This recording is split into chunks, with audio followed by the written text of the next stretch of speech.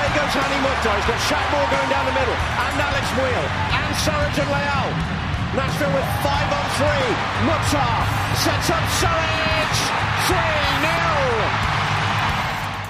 3-0. That is Apple TV's call of the eventual game-winning goal for Nashville SC. Looked like it was not going to be in doubt. 3-0 the score at that point, ended up being 3-2 over New England to set the boys in gold up for a chase on decision day. They can play their way up a little bit higher in the standings with a win and some help. This is Club and Country, the podcast of record for Nashville SC coverage from the two people who have brought you more coverage over more years than anybody else. I'm Wes Bowling. And I'm Tim Sullivan, the proprietor of ClubCountryUSA.com. Tim, Nashville with a 3-2 win over New England, and boy, it was sorely needed. We just talked about the fact that it would be almost as good to lose 3-2 or 4-3 as it would be to win 1-0, just to get the goal scoring going again. Of course, we ignored the best case scenario, which was a 5-goal combined game where Nashville actually wins. Yeah, I think at halftime, a lot of Nashville fans would have taken a 3-goal combined game where Nashville eventually wins Sure. because they were leading 3-0. But it is definitely a situation where finally fans at Geodis Park got their entertainment dollar for the amount of scoring that they were able to see. It's Nashville's first league win at Geodis Park since way back on July 1st over DC United. That's a bummer that casts a pall for just a second over the magnitude of the result, but it was their first win in 5, going back to that Sporting KC road victory. And Tim, it comes at a good time. Nashville still in 7th place, but now they've put themselves within shouting distance of New England, 3 points ahead in 5th, and of Atlanta, who goes to Cincinnati on decision day. There's an opportunity here for Nashville to look a little better in the final table. Yeah, and it's just something that Gary Smith was asked about today. I can't remember if it was our friend Ben Wright or our friend Valer Shabila who asked him. I just know it wasn't me. He basically said, there are 3 teams, and we are going to play one of those 3.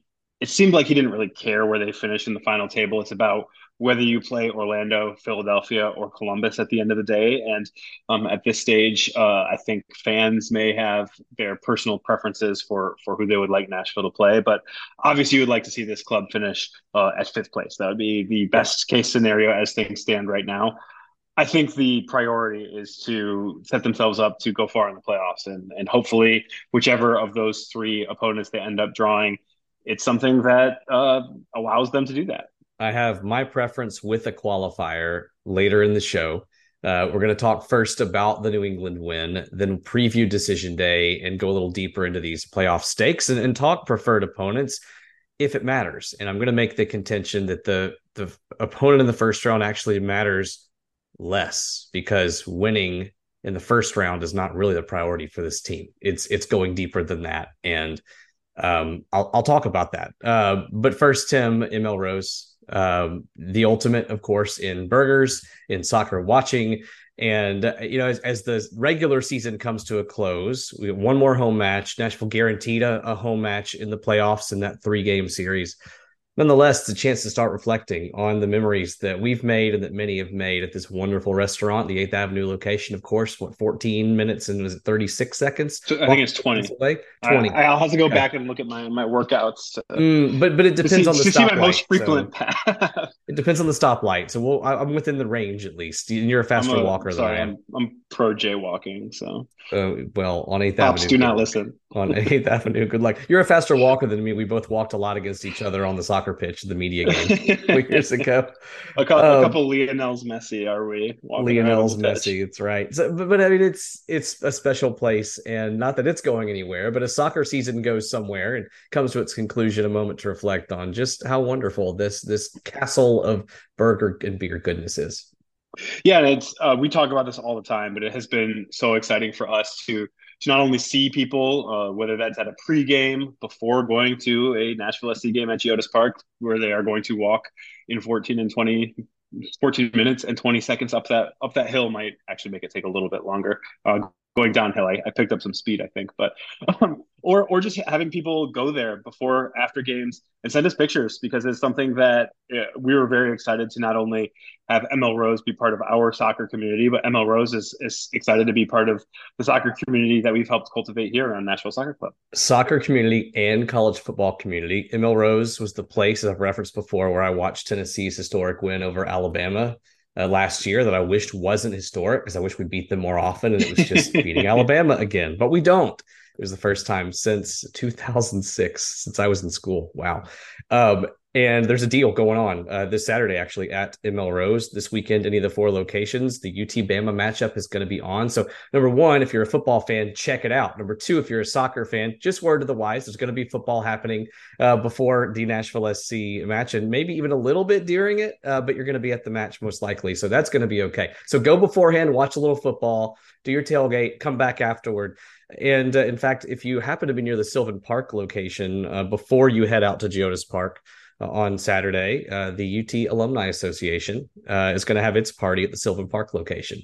So I'm divided here as to where I spend my Saturday. Do I agonize the whole time at ML Rose, or do I start at ML Rose, leave the second half for UT to squander, and go ahead and go to Geodis Park? I don't know what I'm going to do. What you should do is hit up an ML Rose crawl to all the locations. You should even visit the future home of the Inglewood location to make sure you complete the whole set. Just randomly drinking in a parking lot in England. Yeah, exactly. Excuse me, sir. Can I have some waffle fries? I'm a bus driver. Are you getting on or are you getting off?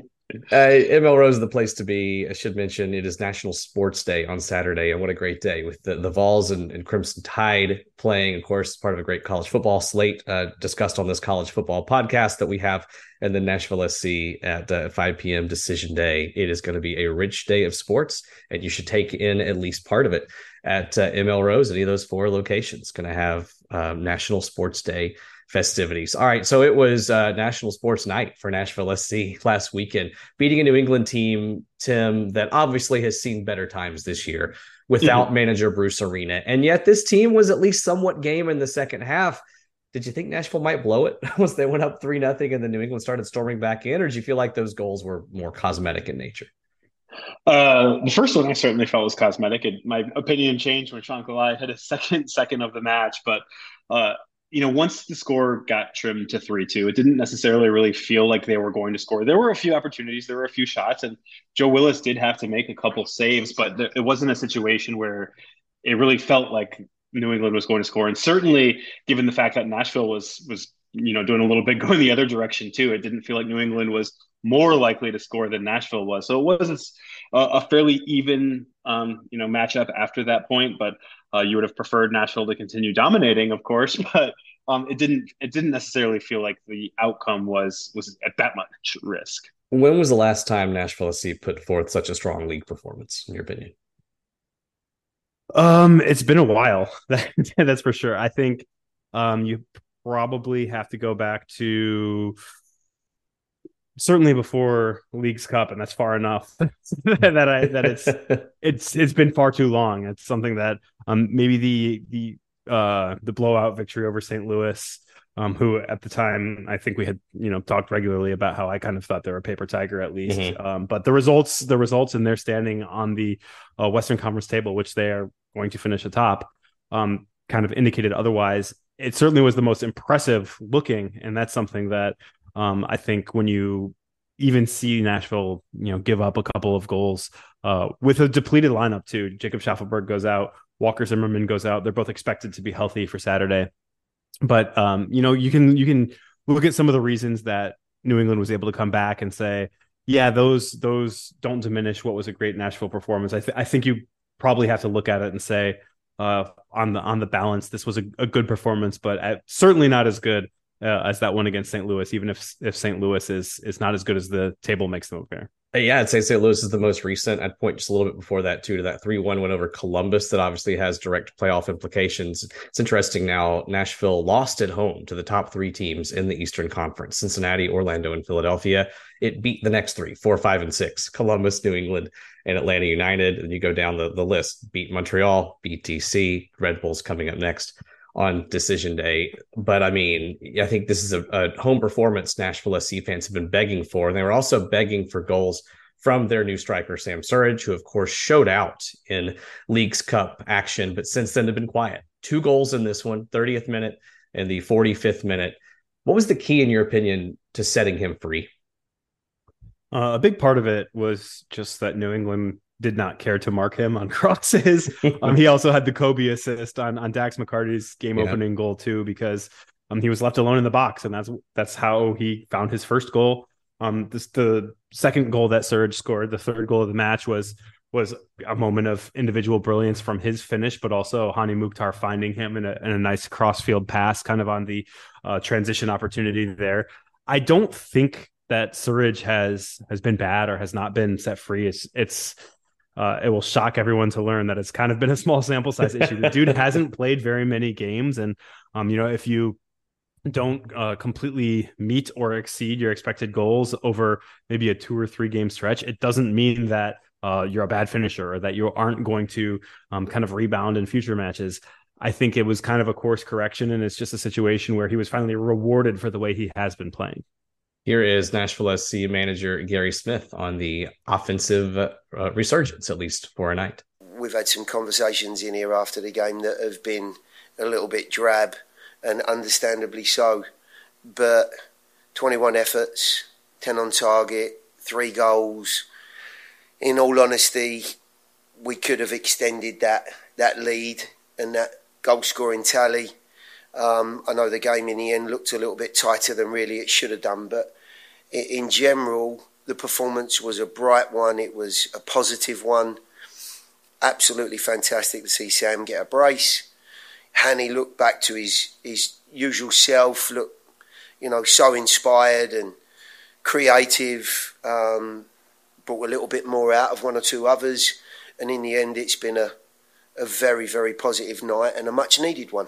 It's definitely important for myself, I think, to have that confidence, and when the team doesn't score, for me, I take it personally. I want to be on the score sheet. I want other strikers, other midfielders to be on the score sheet, and if they're not, I definitely take it personally. So I think it's definitely something that I've wanted to do in recent weeks, and it hasn't happened, but at the same time you keep level-headed, and I know we've got the quality to do so. So you don't really listen to too much.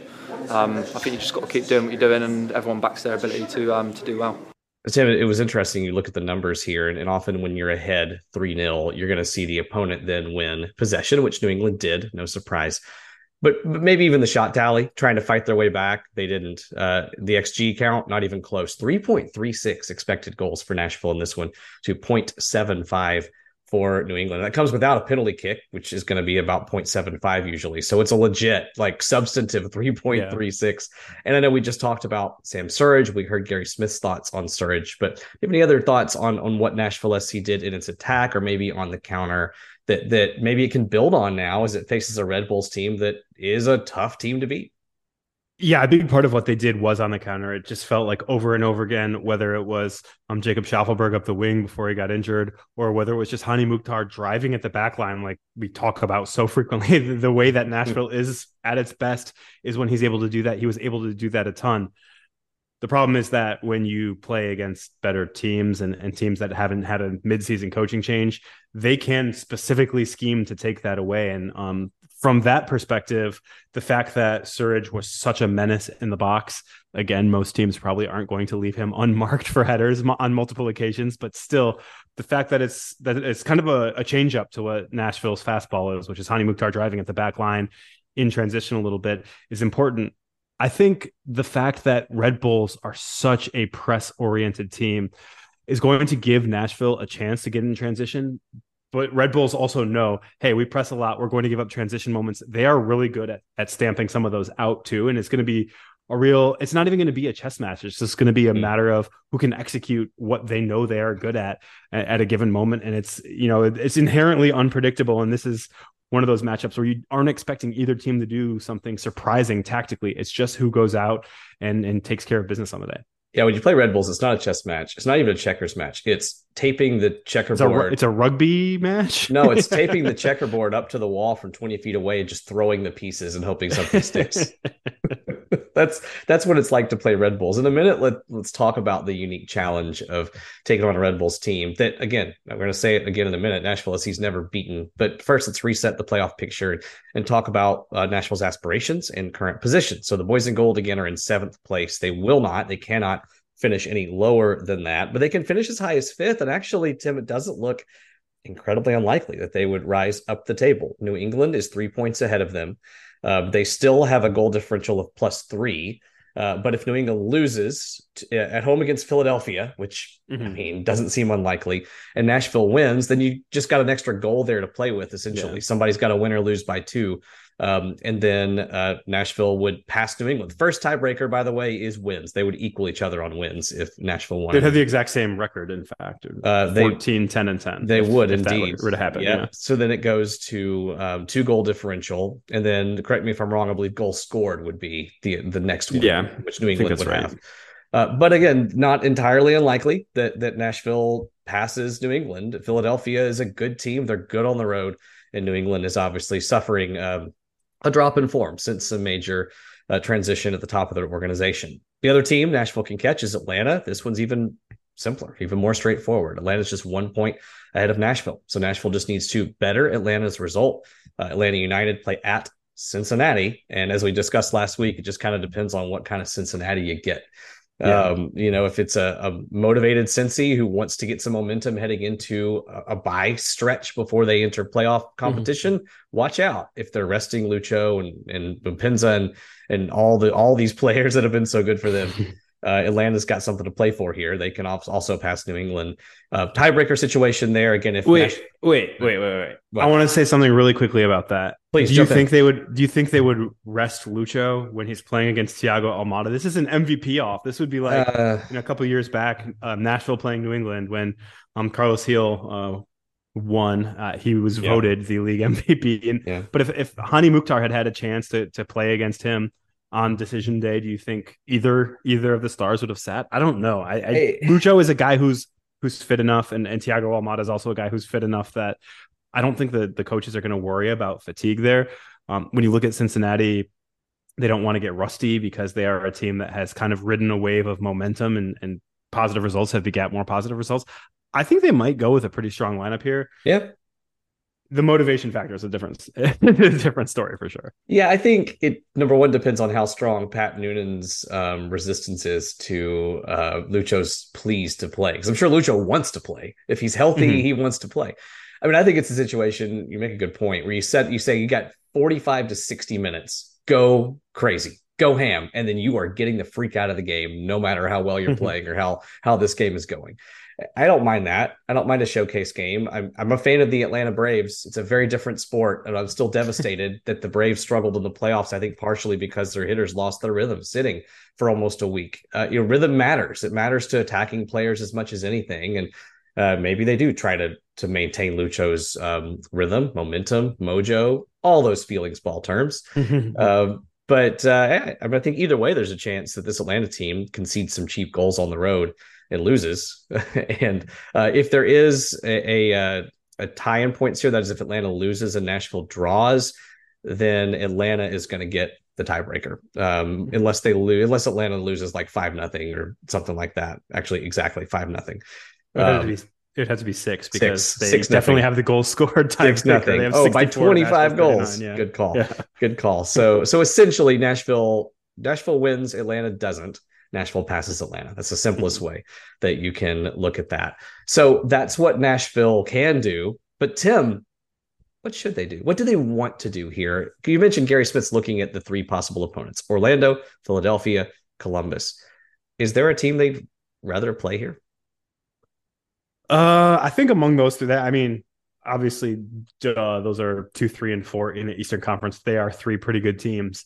I think in a playoff situation, you want to play against the team that has fewer obvious stars. And that's kind of a truism that I don't know if it actually holds true. I haven't run the numbers on it. I am going to feelings ball it right now because I trust people who have feelings balled it before and just say this.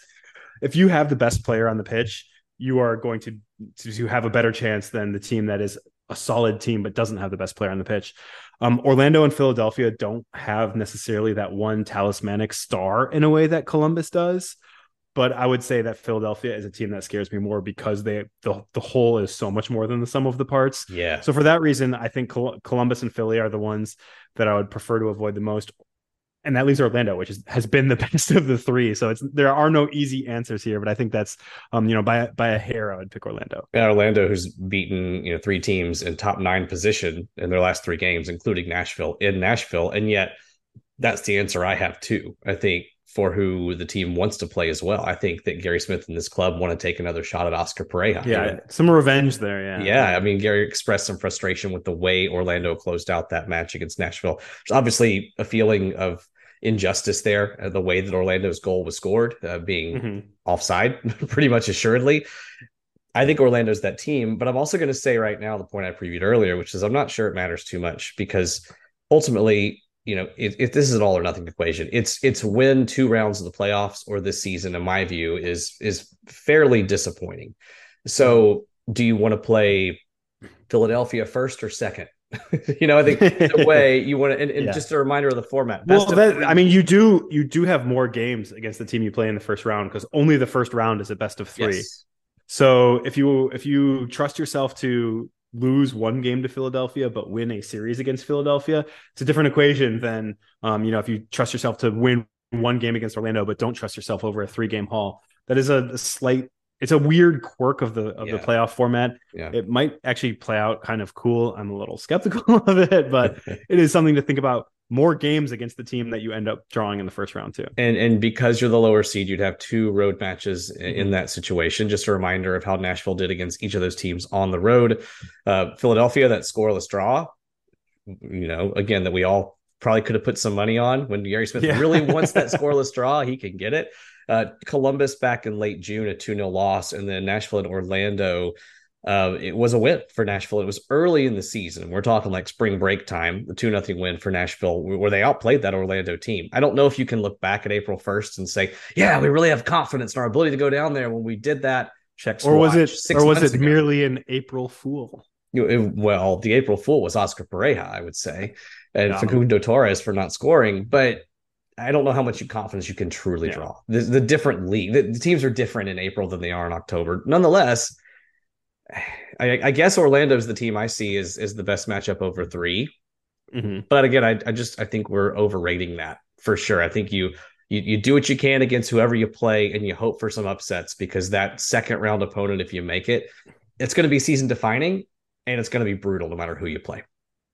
Yeah. And people talk about how the regular season doesn't really count because the playoffs are so big and some of those sorts of factors. We're seeing why the regular season matters. People say, oh, well, if you're the 9th team, you still get into the playoffs. If you're the 7th team, you still get into the playoffs. But if Nashville had won a couple more regular season games, they could be hosting the first and third legs of the opening series. They would be playing a much worse team. There are no easy options left on the table for Nashville. I think that's the most fair way to put it. However you personally feel about the teams is a situation that is again personal to each fan or observer. A couple of questions in our mailbag, and then we'll get into a Red Bulls preview. And the first relates to a man that you could call a man of the match against New England. Hard to ignore the guy who has the brace plus an assist, but Dax McCarty scored a goal. A banger, a McCarty banger, old school Dax.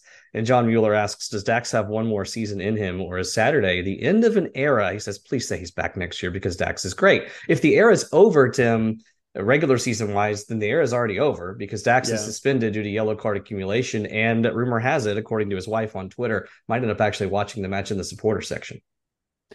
Yeah.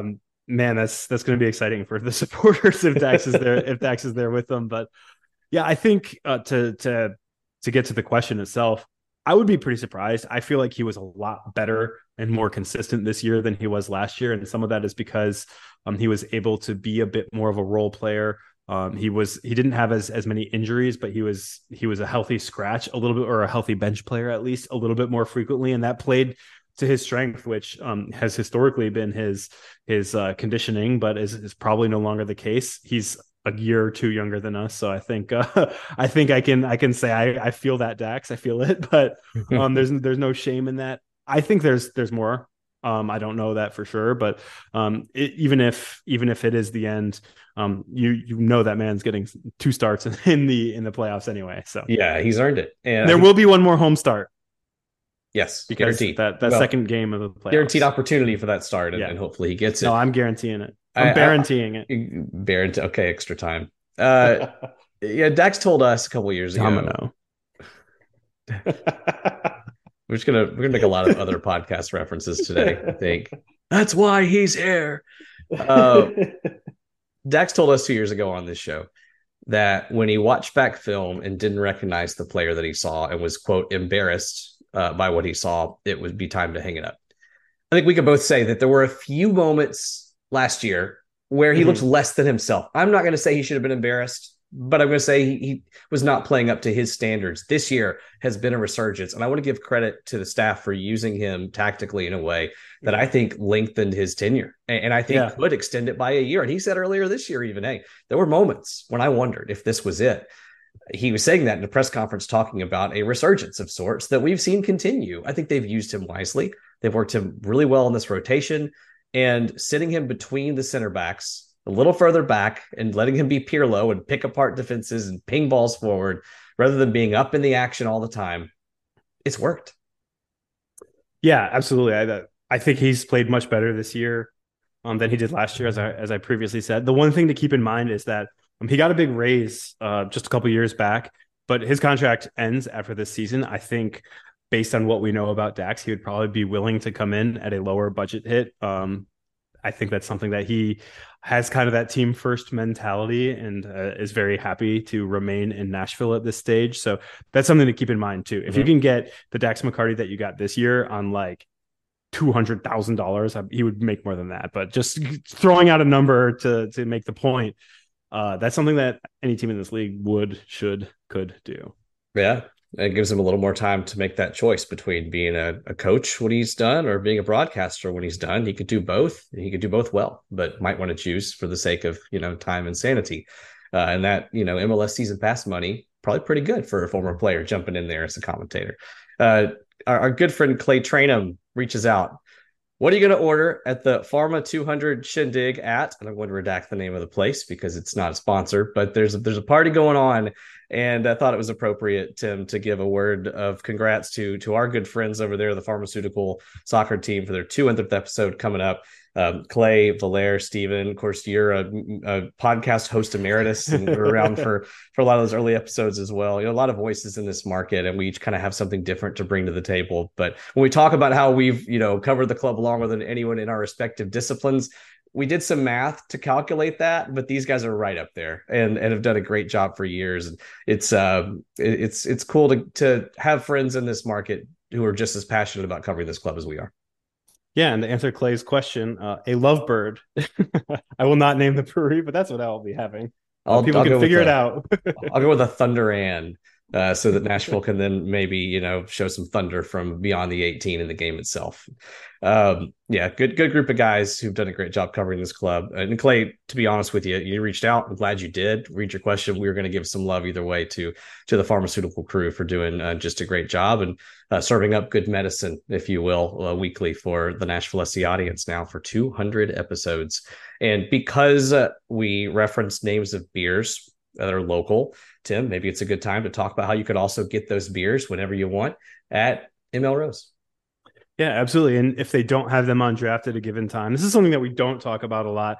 They have a big can bottle repertoire at ML Rose as well. They have a ton of taps, and we talk about draft beer all the time because I love it. I don't know if you have a draft versus packaged preference, Wes, but I love draft beer. But if they don't have something that you specifically want, especially if it's something local, they will have it on in a bottle or in a can more often than not, unless it's something super obscure. We talk a lot about how they have a great drink menu, whether that's beers on draft, whether that is their cocktails, which we don't talk about all that much because I don't drink a ton of cocktails, but we talk about their whiskeys. That's about as far as we've gotten into the cocktail world. Sure do. ML Rose has everything you could want as a person who is trying to enjoy an evening with or without a drink by your side. Well, they're smart about how they do their bottles and cans too. I prefer a draft, but I love the variety you can cultivate. Right now, my favorite beer in the world, again, not a sponsor, so I won't name what it is, but it is local, is not on draft at ML Rose, but it's available in can. And it has been on draft for many years, off and on. So I think they also do a good job kind of filling those gaps, and making sure that as they're bringing some drafts into the equation, the things they're rotating out are still available for you to enjoy. And that includes some breweries, honestly, I've never heard of. Like there was a brewery out of Knoxville that I'd never heard of and hadn't even seen in Knoxville, but I saw it here. And it was in can or bottle, I forget which, I think can. They're so smart. They're so strategic with how they do that. And they are smart in that they educate their staff about it. They have beer training once a quarter, I believe it is, where employees come, they taste the beers, they talk about them, they develop their own preferences so that when a bartender or a server at ML Rose is telling you their opinion of a drink, it is their opinion. It's not just, oh, so-and-so doesn't like that. It's here's what I think. Here's how it tastes. Yeah, I heard that's not good, or that is good, is not what you're going to hear at ML Rose. You are going to hear that. I have tried that. I liked it. I have tried that. It has this interesting characteristic. Servers and bartenders are so knowledgeable there, and that quarterly training is a big part of it. Since we both enjoy ML Rose, even though we have busy jobs, should we apply? The beer training sounds fun. Can we get hired for like a week? Do beer training and quit. I would love to just quit the rat race and go work at a bar. That'd be awesome. Those guys work their butts off and are just as busy as we are on a busy day. But it would be so much fun in that atmosphere where they treat their people well and they treat their customers well. We could go on and on. We could do a special ML Rose special episode, bonus episode, just talking about that place. Maybe even record it at ML Rose. Off-season idea. Banked it. All right. Quick preview of New York Red Bulls. We talked a minute ago about Dax McCarty. He is out. He's out against his former team, again, because of yellow card accumulation. And this is a situation, this is a game where you probably would really like Dax to be around, right? A lot of these battles are going to be won in midfield. A lot of one-on-ones. You need a savvy player to get those second balls and go the other way. Nashville's traditionally struggled to do that against Red Bulls.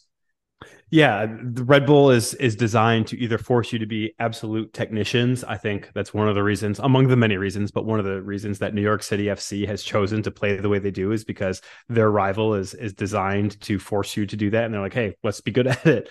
Or you have to go over the top, which is actually what Red Bulls want you to do. But Nashville is pretty good at that.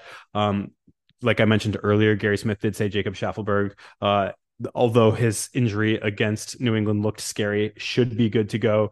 That speed, Fafa Picault's speed, obviously the combination of size and speed that Sam Surridge brings, those are the sorts of things that allow you to play the way Red Bull wants you to play, but still find success against them. And I think that's where Nashville is going to have to go if they want to get their first ever victory against the Red Bulls. That's it, right? You have to play the Red Bulls game, and they're usually going to play it better than you. But Nashville can be direct, and they can get it done on the counter. Why has Nashville never beaten Red Bulls, though? What is it that's just kept them from that success when you think this is a team that shares a lot of elements of the Red Bull identity? Not every element, but a lot of them. They have Alex Muyl, Sean Davis, Dax McCarty. What's the deal? Low N.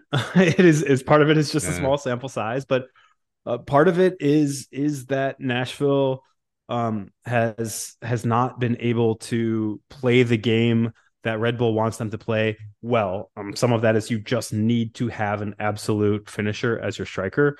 That has not been the case for Nashville all the time. CJ Sapong had stretches where he was that guy. If you only have a couple opportunities against Red Bulls, you need somebody who's more consistently that guy than CJ Sapong probably. And we love CJ on this podcast, former guest of the pod, of course, but you have to hope that Sam Surridge is the guy that allows you to play direct, or that you can tiki-taka your way through New York Red Bulls. Nashville is not going to tiki-taka their way around the field a lot. They're far less likely to do it without Dax McCarty in the lineup. Sean Davis just doesn't have quite the same amount of precision that Dax does. So I think that going up top is the way they have to do it, and they just haven't had the horses to do it. And now, hopefully, knock on wood, they do. Ben Vreeland asked the question just now in the mailbag that I think relates to this. Do we have enough data by now to determine how to play more confidently through the middle? Is it personnel, opponent playing style? But you just said, in this game at least, that's, according to opponent playing style, you just don't. So I guess I'll ask it more broadly. If Nashville is playing a team that has a more traditional approach to the game of soccer, is there a best practice personnel tactics that you see that would help Nashville be a little more loose there? Yeah, I think some of the issue is just that that's not how Nashville is built to play, and they don't play that way by design. They have good midfielders. They don't have midfielders that are going to go out and be, impossible to get off the ball. They don't have a Darlington Nagbe, and they are not designed to be a team that has a Darlington Nagbe. It is at times a conscious choice. Some of that is because the midfielders who can do that are very, very expensive players, and it's not necessarily a money ball way to build yourself in the league. To throw back to another former guest of the pod, first two-time guest of the pod, I believe, Mike Jacobs. But it's not the way Nashville wants to play. If an opponent is going to let them play through the middle, they can do it, and they will do it very well. But if a team's going to press the midfielders, if a team is going to give up space in the middle of the field, Nashville doesn't want to necessarily have to combine and take their time there. They want to get in transition, or they want to play long to the wings. It's a choice that they've made, and the personnel that they have acquired to allow them to succeed in the choice that they have made. This Red Bulls team is playing well, and they're desperate. They've lost just once in their last 6. They won at Cincinnati. For what that's worth, the team's kind of on cruise control, but 3 wins in those last 6, just 1 loss. And they're desperate, Tim. This is a team that right now is tied on points with a DC team guaranteed to be eliminated from the playoffs. But Red Bulls need at least a point and maybe 3 to keep a playoff streak alive that dates back more than a decade. So, you could be playing a lot of teams on decision day, at least in terms of a team with stakes. This is not a team you really want to see. Yeah, I don't know if they're on 13 years or if this would make it 13 years, but that's a run that I think Nashville SC fans would be ecstatic to on their replicate. Way. On their way. Yeah. But with the motivation that Red Bull is going to have, because they do have to draw to have a chance, and I think they have to win. I'm pretty sure they have to win. Looking at the other games around the league. Yeah, because Chicago and New York play each other. So there's Charlotte. No, I think you're right. Yeah. Yeah. So anyway, it's you don't want to play them in that situation motivation wise. I think the way Red Bulls play, they always play the Red Bull game and they play it to the maximum. So I don't think in terms of play style or the way it affects you as their opponent, the amount of motivation. Fortunately, this is not a team that is affected that much by the amount of motivation. I guess they could come out and sluggishly execute their press, but you don't see them do that regardless of their motivation. No. I think, fortunately, there are teams that you don't want to play when they're motivated. Red Bulls, it doesn't change what they do. They're pretty good no matter what. Well said. We've got just a couple minutes left here. Let's talk U.S. men's national team for just a minute. 4-0 win over Ghana right down the street here at Geodis Park. Your reflections on a dominant night. Was the U.S. that good? Was Ghana just that bad and unmotivated? Yeah, I don't think they were unmotivated. And I was surprised watching the broadcast. They said that I think 7 or 8 of the players who started for Ghana had started at least one World Cup game. So this is not like a C team either. No. It was basically the A team for the U.S. You could say that there are a personnel, decision away here and there, maybe at center back. If a Walker Zimmerman were fully healthy and rested and all those sorts of things and called in for that camp, it would have been nice for him to play in his hometown. But it is a situation where I think Ghana just didn't have the horses that Nashville has, as I have now called Sam Surridge a horse, and I have called all of the United States and Ghana teams horses as well. But it was a Jimmy's and Joe's match, and the U.S. had the Jimmy's and Joe's and the flows, I guess, is because he looks like the real deal. So it's just it was a better U.S. team beating a Ghana team that had a couple key mistakes, and that's the nature of a low trials, high variance game, is that you're going to get a penalty kick, and that changes the complete tenor of the match. But the U.S. was better from whistle to whistle, and I think that's the main takeaway for me. Hope many of you were able to go and hit ML Rose beforehand or after. Great to have the U.S. men's national team in town playing the kind of games that we wanted here at Geodis Park when we got Geodis Park. Next up, let's get a women's team. Let's get some more big national team matches, and let's continue to show up and try to elevate our profile to do so. Tim, anything else before we get out and get ready for decision day? No, I just want to say, as the regular season is about to come to an end, it will be over by the time you hear from us again. I want to say thank you to everybody who has shared, rated, reviewed, subscribed, all those things that we ask you to do every week. Thank you to everybody who has done it. And Even if you haven't done any of those things, thank you for listening. And it does mean a lot to us. It would mean even more to us if you rate, review, subscribe, and go to ML Rose. But hey, I can't be greedy. The community is the best part. I will be greedy and continue to court those relationships with each of you, whether it is through rating, reviewing, subscribing, or just hitting us up on Twitter and letting us know that you listen. Many of you ask mailbag questions regularly. Keep it up. That's awesome. If you've never asked one, you've never reached out, do it. At West Bowling TN, at Club Country USA. Just let us know you listen.